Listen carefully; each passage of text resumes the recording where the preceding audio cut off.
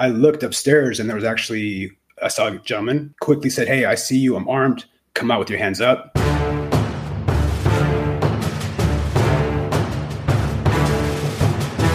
You know what, gang? This show has been on the air for over a year now, and I cannot say enough about how many times there's been a guest on this show who comes on and says, look, I got into a defensive encounter and I talked to the police, or I didn't know what to do when all the dust settled. Firearms legal protection is there so you can win the fight after the fight, and you're able to carry on with your life. It is the only defensive legal membership that Active Self-Protection recommends, and there's a reason for that.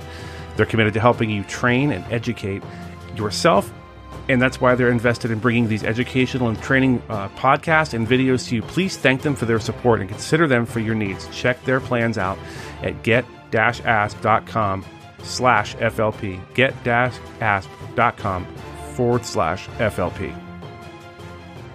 Well, alrighty, gang, welcome back to the Active Self-Protection Podcast. I am yet again your host, Mike Wolliver, and I remain your favorite former Fed. With us today, a new friend of mine. His name is Mike. Mike is from the Los Angeles area, a beautiful, sunny Southern California, which is being governed just as well as any possible area could ever be.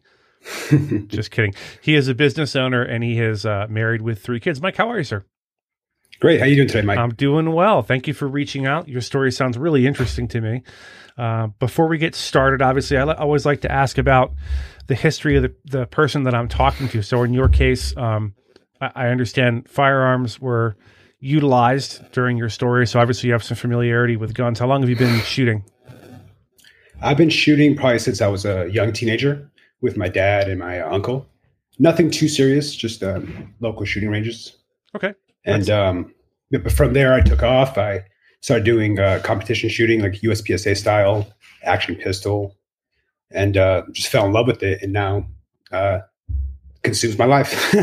Very nice. So do you have any ambitions to try to get a CCW in Los Angeles? You don't have to answer that if you don't want to. I'm just curious. I actually got one. Nice. And I'm still looking for the pigs that are flying. I don't see them, but it took me 18 months to get it. I practiced for CCW since my daughter was born for about 11 years. Mm-hmm. I practiced for it. So, but I finally got it about 6 months ago, and happy to have it. So I know in other places like New York, notoriously New York, they were forced by the Supreme Court decision, the Bruin decision, to start loosening up their CCW requirements. But they're now putting up roadblocks for New Yorkers, like saying that, naming all these different places as sensitive areas where you can't carry, saying a business owner has to positively put up a sign in their window saying guns are okay here, which is weird. Never heard of that before.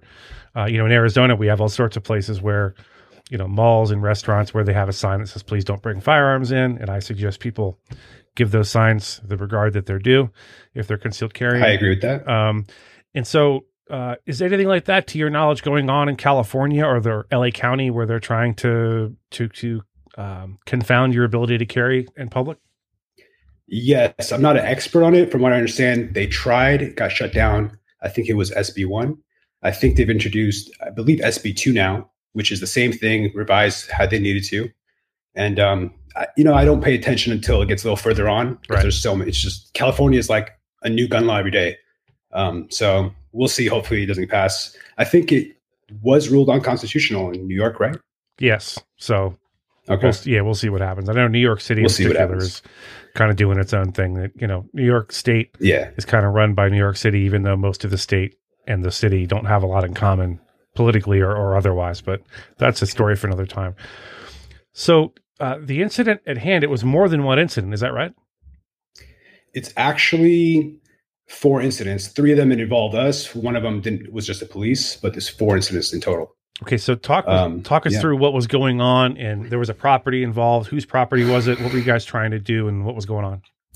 Yeah. So this is an investment property that me and my brother owned in Los Angeles. And this kind of set the stage. This is a multi-million-dollar home. And it was rented out for a while, then it went vacant. And, there was a for sale sign out on the house.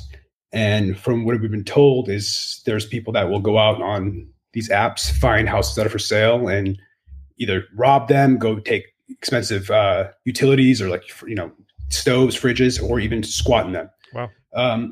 So we had some intruders that were getting into this house.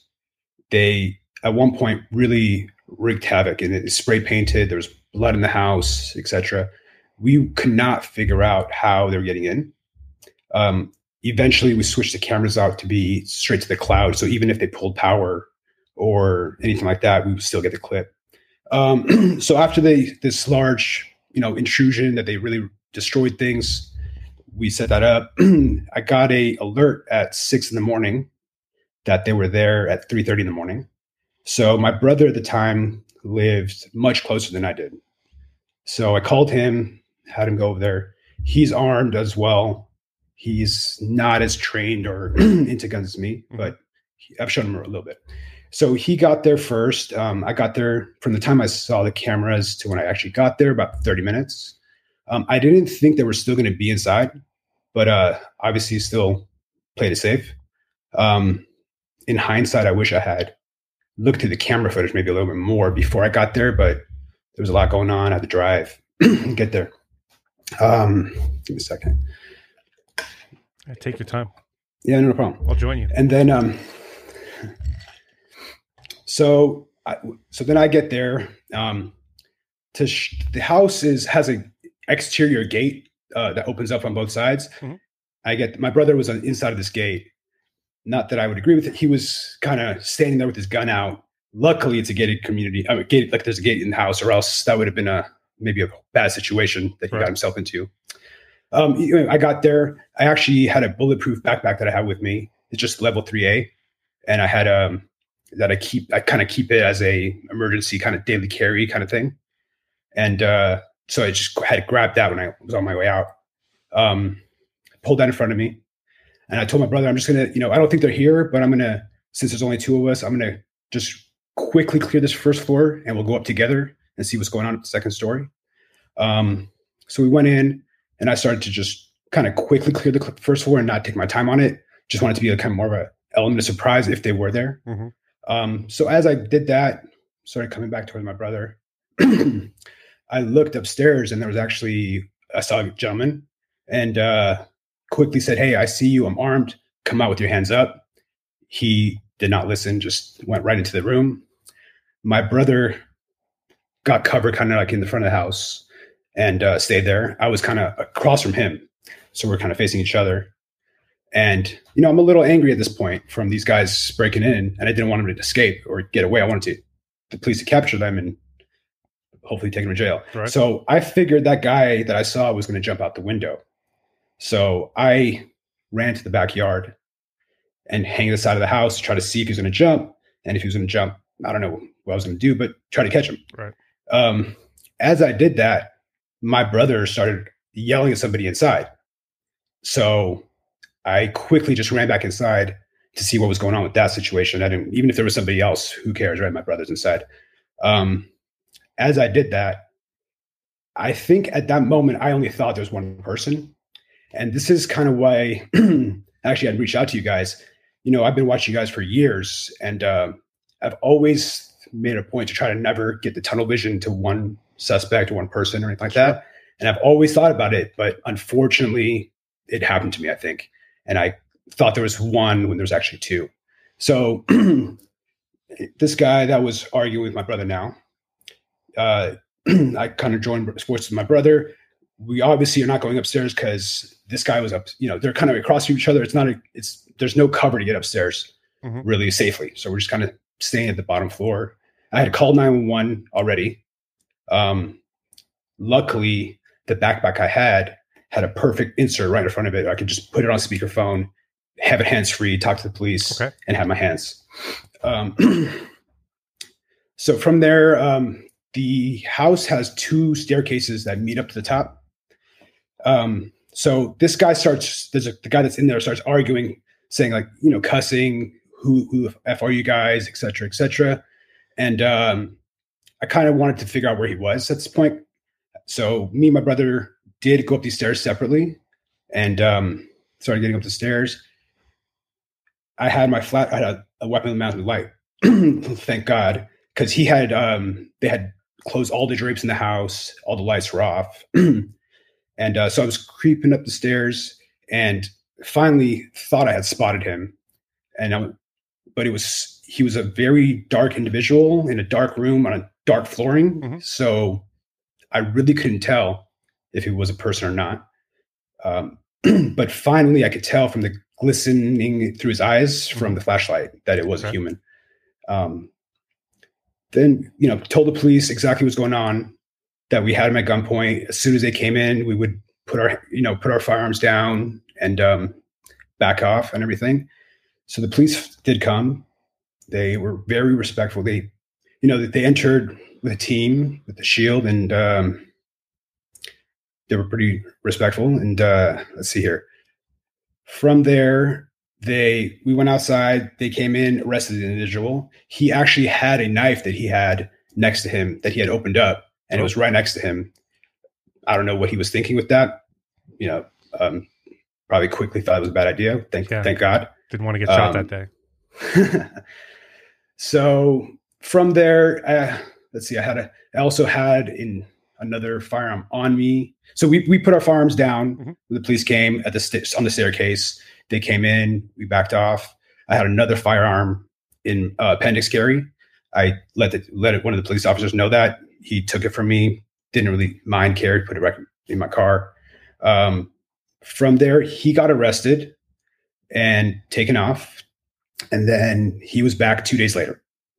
All right. So let me stop you there. So yep. I know people in the audience are yelling at their smartphones and their tablets right now asking, why wouldn't you just wait for the police to get there? So since they're asking, I'll ask you. So I'm certain sure. They're asking, why not just wait outside and wait for the police to come and check the place? This wasn't the first time they'd broken in, obviously. No, it wasn't. I'll be honest, 50%, I didn't think they were there. I didn't think they stuck around for 3.5 hours. I thought at that moment, I thought they're going to come, take something, to do what they were on, and they were out. I didn't think they're going to stay. That's pretty much it. That's really the reason. And then inside the house, as you were clearing it, was there any furniture or furnishings, or was it just an empty house? It was staged. Furniture was staged in the house to sell it. So it had furniture. Okay.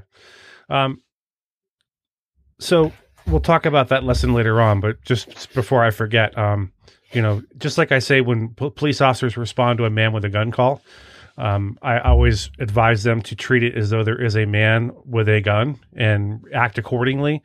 So I would also say in your case, if you saw somebody was there, just assume they're still there, right? Until know they're not there. Just be in that mindset is probably for the best. Yeah. So that is why I entered the way I did. Yeah. But I guess in hindsight, I should have maybe. I'll tell you that. Never mind. No, it's okay. What? Go ahead. Yeah, I'm saying I don't know. Again, as we continue the story, you'll see the theme that even the police hands are tied in a way that if they come and get him and take him, this guy, he keeps coming back, and no matter what. So yeah, I would. And sometimes the police would not respond for 5-6 hours. Yeah. I would assume, I worked in the state of California. I did file some cases on the state side. So I would assume that he was charged with something rather low level, like burglary of an occupied dwelling or something like that. I think they just lowered it down in trespassing. Yeah. Each time. Kind of what it was. If it had been occupied, maybe it would have been, I think it's burglary, but whatever. There was things missing. They did take things many times, right, for sure. Okay. But that's burglary every day of the week. So he gets arrested, he gets carted off, and you said he came right back shortly thereafter? So yeah, that was the end of that night. And then 2 days later, here we go again. Cameras are going off again, and he's back. And this time, the police responded really quickly and got there and arrested him right away, within 30 minutes, which is not likely. For many incidences I've had out here, either commercial or residential, they take quite a long time. And I don't blame them. They're very busy and short staffed, from what I understand right now, especially. Yeah. So when they did show up, what time of day was that when they were able to get there so quickly? This was I had got there at 6:30 in the morning, so they probably came maybe 30 minutes after that or something. Maybe 7 o'clock. So it was early. Yeah, it was early in the morning. Oh, you're talking about the second incident or the first second incident? one? Second one. The second one, I'm not too sure. It was probably in the middle of the night, I'm going to guess. Okay. Yeah. Yeah, and people don't expect there to be burglars at 6 in the morning or 3 in the morning, but when Yeah. one ingests enough methamphetamine, one stays up for days at a time and doesn't make good decisions and does things at all sorts of crazy hours. So, Oh yeah, in his belongings that he had, when we found that first time, there was drugs and all kinds of stuff like that. so I guess my other question was going to be, so when you finally get to see this guy, does he appear like a gangbanger, criminal type, or like a homeless vagrant type, or just a meth-addled freak? I think he was like a homeless type. He actually was. I think he was from Nigeria. Okay. I'm pretty sure he was very, very dark. He had a little bit of accent to him, and I'll say, as we go through the story, when me and my brother would encounter him, he would be fully there, talking normal. Cops show up, and he would be act like he's completely stupid, and just. Yeah, it's a pretty common theme, unfortunately. Yeah, I was the cop that got to show up and deal with stuff like that back in the day. I'm sure. So he comes back a second time. He gets arrested. Did you respond out to the house for that one, or did you the police called and said, "Hey, I think I was going to, and I still did go there to meet with the cops, I believe. It was me and my brother, but they had got him right away. So, I mean, nothing to do there. So you never saw him again after that? No, we just saw him again after that. Oh no, you're kidding. Okay, well tell us about that. I'm kidding, folks. I knew he saw him again. Yeah. So that was that. Then he got arrested, and then he was back about 30 days later, yet again. We finally figured out that he was probably getting into the doggy door, and this doggy door is tiny. So when I say tiny, it was a Chihuahua. So I don't even know how they were doing it. But they did it. So the third time he came in, me and my brother responded again. This was in the middle of the night. I think earlier, maybe 11 or 12, not early morning. So we knew he was inside. We went inside. We went there. I was on the phone with the police on the way there. Told him I'm going to wait outside. This time I did not make entry because I knew he was inside. Waited outside. This night there happened to unfortunately there was a CHP officer that got shot locally. So everyone was hunting for him, and good for them. Go hunt for that guy. Right. So I was hanging out in front of this house for 2 hours waiting for a police officer. It was me and my brother. And lo and behold, he actually just walked out of the house, and I just reacted. I didn't think about it. I just reacted, pulled up to him, told him to get on the ground at gunpoint. In hindsight, maybe not the best idea, but it happened. He got on the ground. For a while, I think he thought that I was an officer, and me and my brother were officers when this happened, the way he was reacting. Right. But, I'm a calm person. My brother is maybe not as calm as me. So he started talking a little smack to him after this many times. And then he realized we were not officers, and he actually started cussing back at us. And he actually said, "Don't worry, I'll be back." Wow. So that really was starting to piss me off, but it is what it is. And then, we're on the phone with the police. Police came, arrested him, and that was for that night. They talk about a revolving door of justice in California. This is probably the best example I've ever heard. I've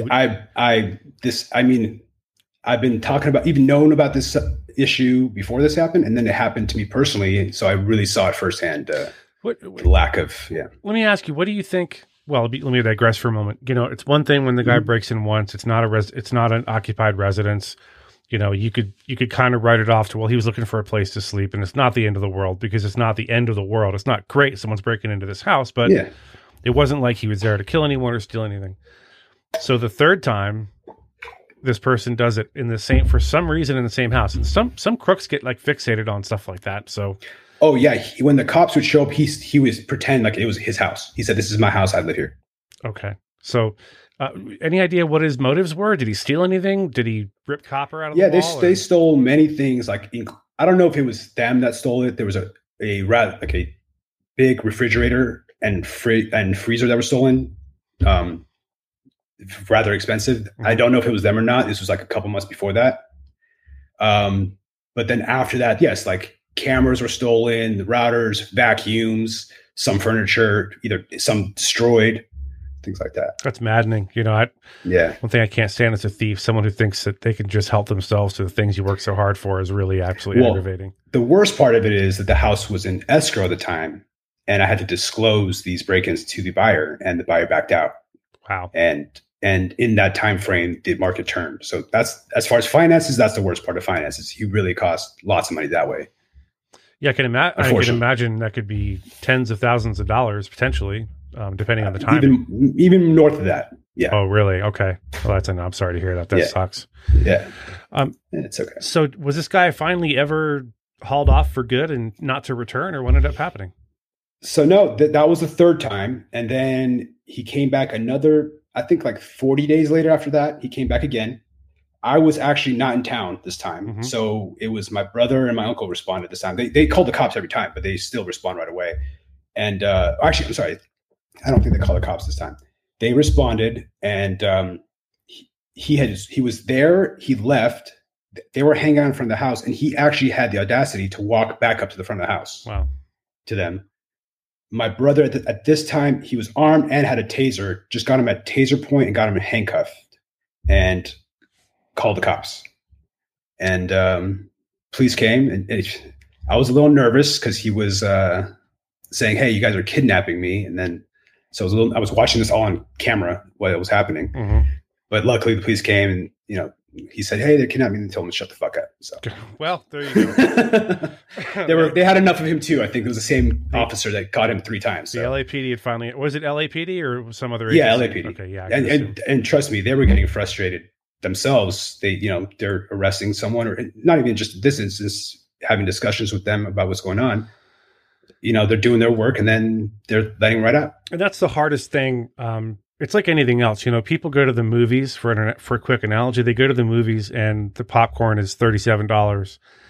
Who do they complain to? They complain to the pimple-faced teenager behind the counter who has nothing to do, no say over the cost of the popcorn, right? He just gets, he or she gets to hear it from the public, and the police officers have no control. Once they arrest someone and book them in, they have no control other than, doing normal follow-up. They have no control over how long they're detained for, whether or not they're charged with a crime, whether or not it goes to trial or they accept a plea. The police just have to be, and then they have to be the ones to come back and see, like, yeah, Mike, sorry. Yeah, he's back. So I did what I could. And you rightfully could have been upset. Like, why isn't this guy still in jail after all these times? Yeah. You seem like a reasonable guy. And I know you probably didn't yell and scream at the cops, but no, my brother was yelling at them, and I was trying to tell my brother it's not their fault. Exactly what you were saying. It's not, and he got it after a while, but yeah, that's just the thing. You do your best as a law enforcement officer. I was local for a while, then a fed for a long time. And the hardest thing to do is to go back and talk to a victim of a crime, or the offended party, the injured party, and tell them, nothing's going to happen, because it didn't quite meet the guidelines for prosecution, or the person pled out, to a lesser included offense. So, if he'd have gone in your house and burned it to the ground and they only charged him with burglary and he got 6 months, it's that kind of thing, where you'd be like, wait, what? He burned my house down. Like, well, we got him though. Okay. Did you really though? So any more issues with this guy since then? No, thankfully we finally sold the house after that. And, after that last incident, we kind of had people hanging around the house a lot more, either from contractors to family to whatever it might be. So less opportunity for him. And we finally got rid of it. So you sold the house. So have you heard from the new owners? Are they complaining about their new frequent guests? No, I think if I heard from them, it'd probably be in a lawsuit. So thankfully no. Oh, that's good news. So you continue. Can I ask the first time or any of the times that you responded? What was your everyday carry? What were you carrying, and what caliber was it? Sure. Well, when I responded the first time, my normal most of the time what I carry is an M&P Shield. Mm-hmm. Unfortunately in California we have a handgun roster a lot of people might know about. We're very limited on what we can buy at ease.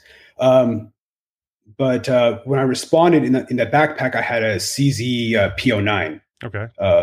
With a full 20 round mag and flashlight and everything on it, and ready to go. Does California still have the 10 round magazine limit or no? Is that done with? Of course, they do. Okay. It's being contested. It's going back and forth right now. We'll see what happens, I think, on that one. And I don't remember the specifics, but I could have swore that the gun roster had been done away with or almost got done away with. Do you know anything about that? I think, yes, it did.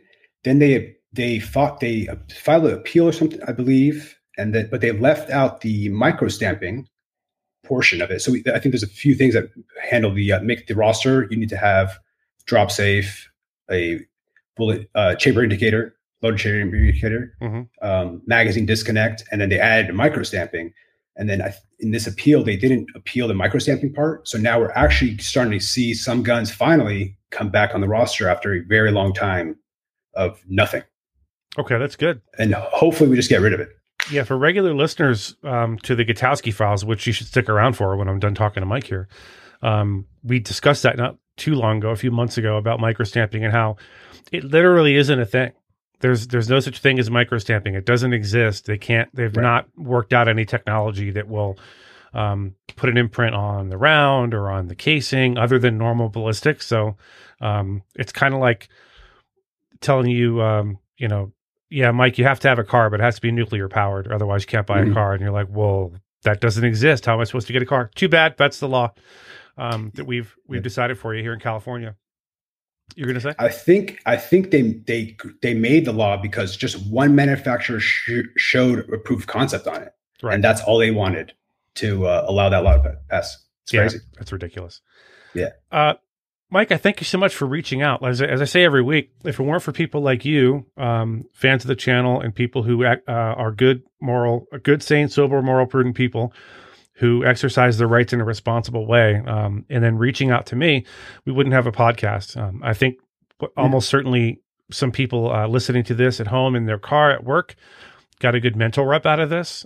Is there anything you wanted to add before we parted ways, or any advice you have for people who are trying to sell a $1 million house and they have a frequent guest?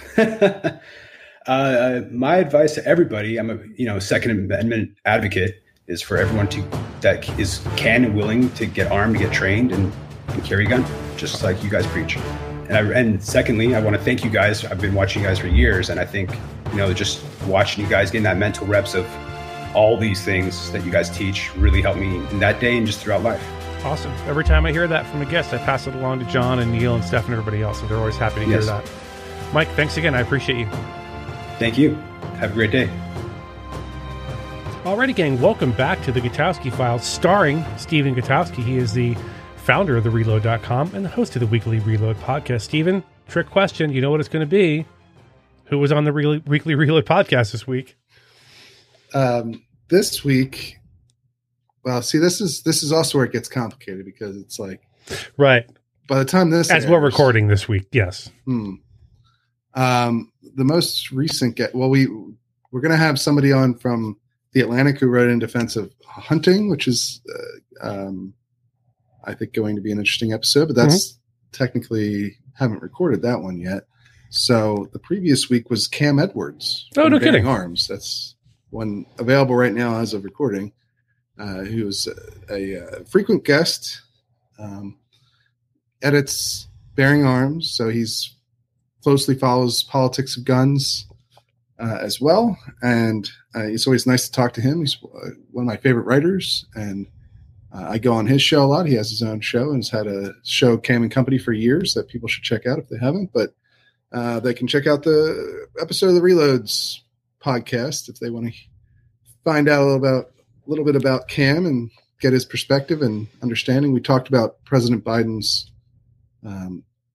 new proposal from the ATF that deals with who has to get a license in order to sell used guns. Mm-hmm. So the president's trying to push out, expand that to capture a lot more people. At least that's what it seems like. And so there's going to be a whole nother fight over executive gun action now. Well, Cam Edwards, who I think I dare to say a lot of our audience would have heard that name before and know his work. And then a guy from The Atlantic, Stephen Gutowski, is getting it done. That's very, very fancy. I've never had anyone from The Atlantic on my humble little podcast. So Adam Exum, I believe is his name. He wrote this very interesting piece in defense of hunting. And Actually, me and my girlfriend just signed up for a hunter safety course here at Fort Belvoir in Virginia. Nice. Actually, like a week or two. So I figured it would be a good melding to have some. And also, writing defensive hunting in a magazine like The Atlantic is not something that you see very often. Sure. So it's interesting. Yeah, indeed. So this week we are discussing an article over at thereload.com, the title of which is Federal Judge Upholds Gun Ban for Drug Use. And I have a lot of thoughts on this. I'm sure you do as well, Stephen. And it was a federal district judge, C.J. Williams, was found an Iowa man's challenge of federal prohibition on its face failed. So what he found in the case was that someone who is a marijuana user, it is constitutional to prohibit them from owning guns. Am I correct? Is that about what he had to say here? Yeah, more or less. He was kind of the challenge was to the face of this law is just saying that this prohibition on anyone who's a drug user owning guns for life essentially is how that prohibition works, but that they would be that's unconstitutional all the way through. And we've talked about it in the past. A couple of judges have agreed that it is unconstitutional under the new standard that the Supreme Court handed down in Bruin. And so now we've also had a couple of judges go the other way, including this judge out in Iowa, where he said, no, this is not unconstitutional on its face. That he talks about a couple of things. There's in the circuit that he's in, there's already a case that looked at drug users and the prohibition on them owning guns. Of course, that was from before Bruin, but he claimed that this federal judge said, I'm not going to do anything about that until the higher court takes action to overturn their own precedent. Essentially, is kind of his reasoning. But then he went on to say, as judges sometimes do, that even if the precedent didn't exist, he would still uphold this law as constitutionally compared drug users, unlawful drug users, to mentally ill in the terms of their threat to society because they don't have the same level of self-control as other people do. And so therefore they are dangerous and can be barred from owning guns was sort of the base logic here. And so, yeah, pretty important ruling and important in the broader context that we've been talking about with these post-Bruin cases, and especially focused on that federal drug user prohibition. Yeah, I can say unequivocally from many decades in law enforcement that, stuff like meth, cocaine, crack, heroin certainly are just terrible things to put into your system, and they lead to ruined families and lost jobs and prison and all sorts of bad stuff. And marijuana just isn't, this is just me editorializing. I don't think it should be in the same category as those other things. Ask me how many violent domestic disputes I responded to because somebody was high on marijuana versus drunk. And the answer is 0 of them. So I think at some point the federal government, no matter who the president is, what administration we're under, refuses to even soften the blow as far as marijuana laws go. I don't know why. A ton of states have made it, legal recreationally. So I guess my question is, and this happened not recently, or this happened recently. We discussed the short-barreled rifle problem of it not being a consistent guidance from the ATF. Don't you think this could lead to some confusion among people in the various states? Because there's federal judges at the same level who are deciding that prohibition should stay in effect, and others that say that it shouldn't. And what are your thoughts on that? Yeah, well, a couple points, I guess, on that stuff. First off, to your question there, it's a little bit different the ATF because the ATF itself giving you different responses for how they're going to interpret and enforce a law can have legal implications down the line. When judges do it, right, when you have judges that come to different conclusions in different parts of the country at different levels of the federal judiciary, that is meant to be, that's part of the system, right? Right. And it's meant to be resolved by the next court up making a decision, right? And then if they're at that higher level, the appeals court level, the circuit level, if they disagree with each other, then that's what the Supreme Court is for, and they're supposed to be the ultimate right. So that ultimately, and I think that hits on a good point, right? Ultimately, the Supreme Court will probably have to deal with this. They're dealing with it now in a case about the domestic violence restraining order gun prohibition because of the Fifth Circuit panel said that was unconstitutional. And they'll probably have to deal with this question at some point down the line.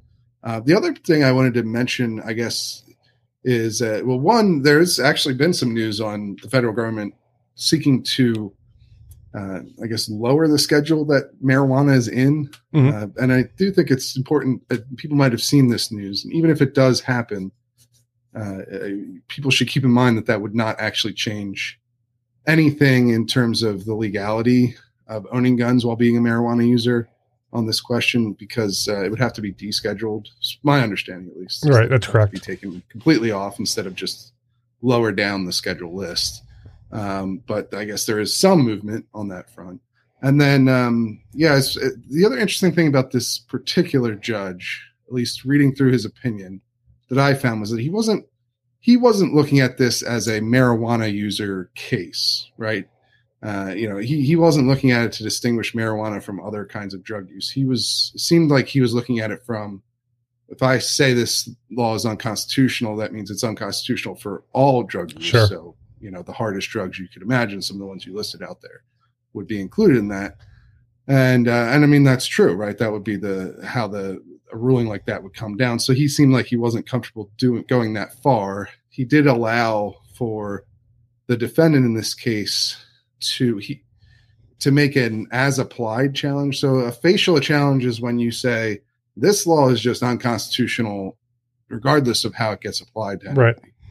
And an as applied challenge, right, as the name suggests, is when you say how this is being enforced against me personally is not constitutional. And so that's where I guess this judge left open a path to challenge it based on the fact that this guy only is accused of using marijuana and not any other sort of harder drugs. And so but he said that I have to wait until an actual trial was held. This is a decision that was put out before, you got to the merits of this case against him for owning guns while being, a pot user.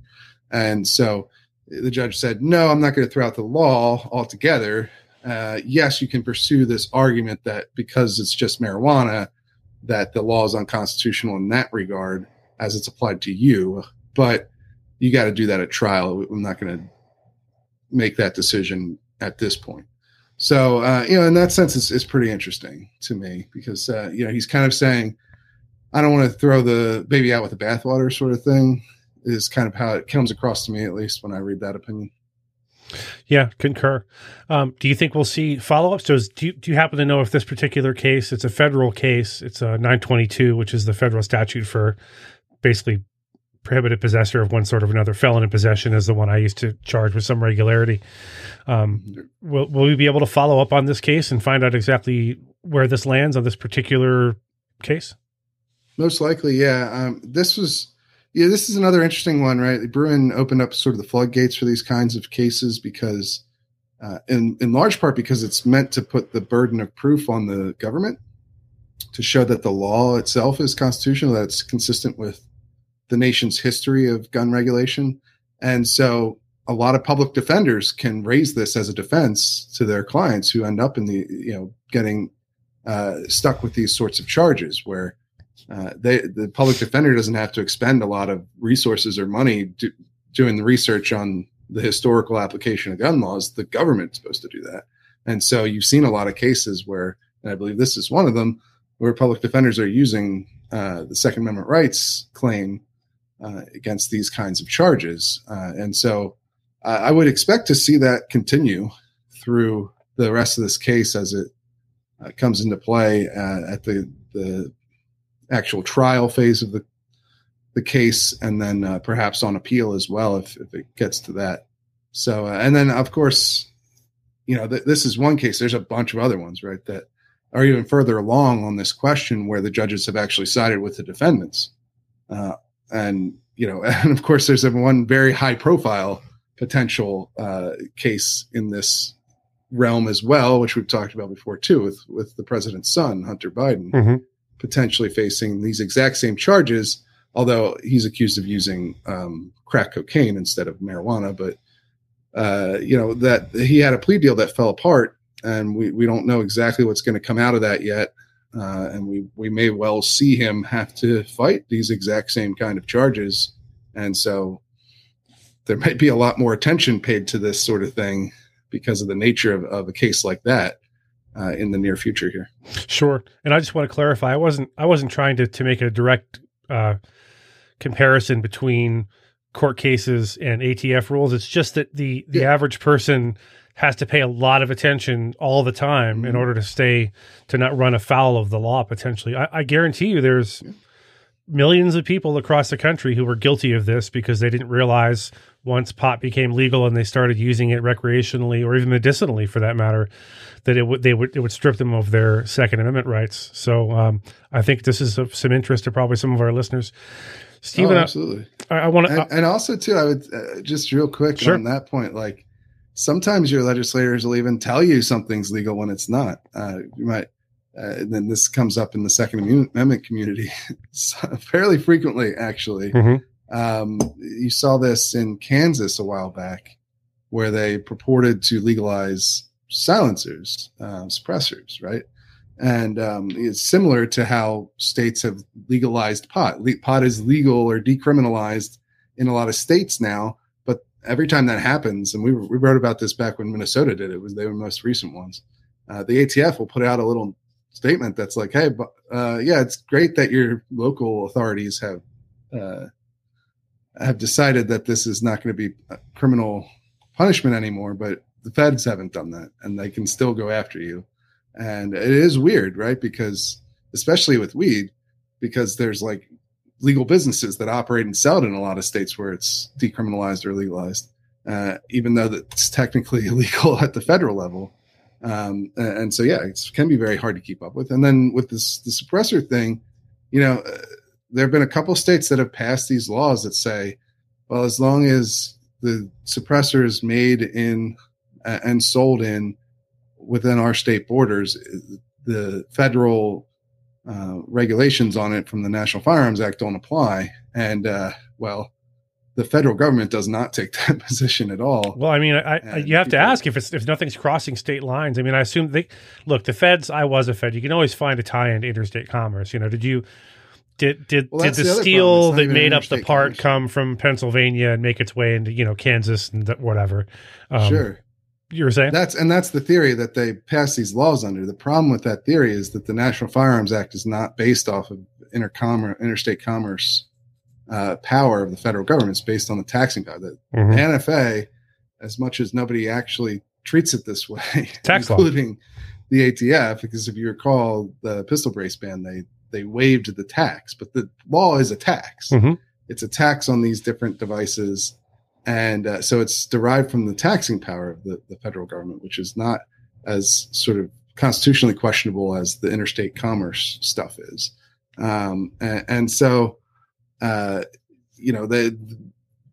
did this. They tried to do this in Kansas, and a couple guys actually went through and believed their legislators and tested this, and they were convicted of federal felonies.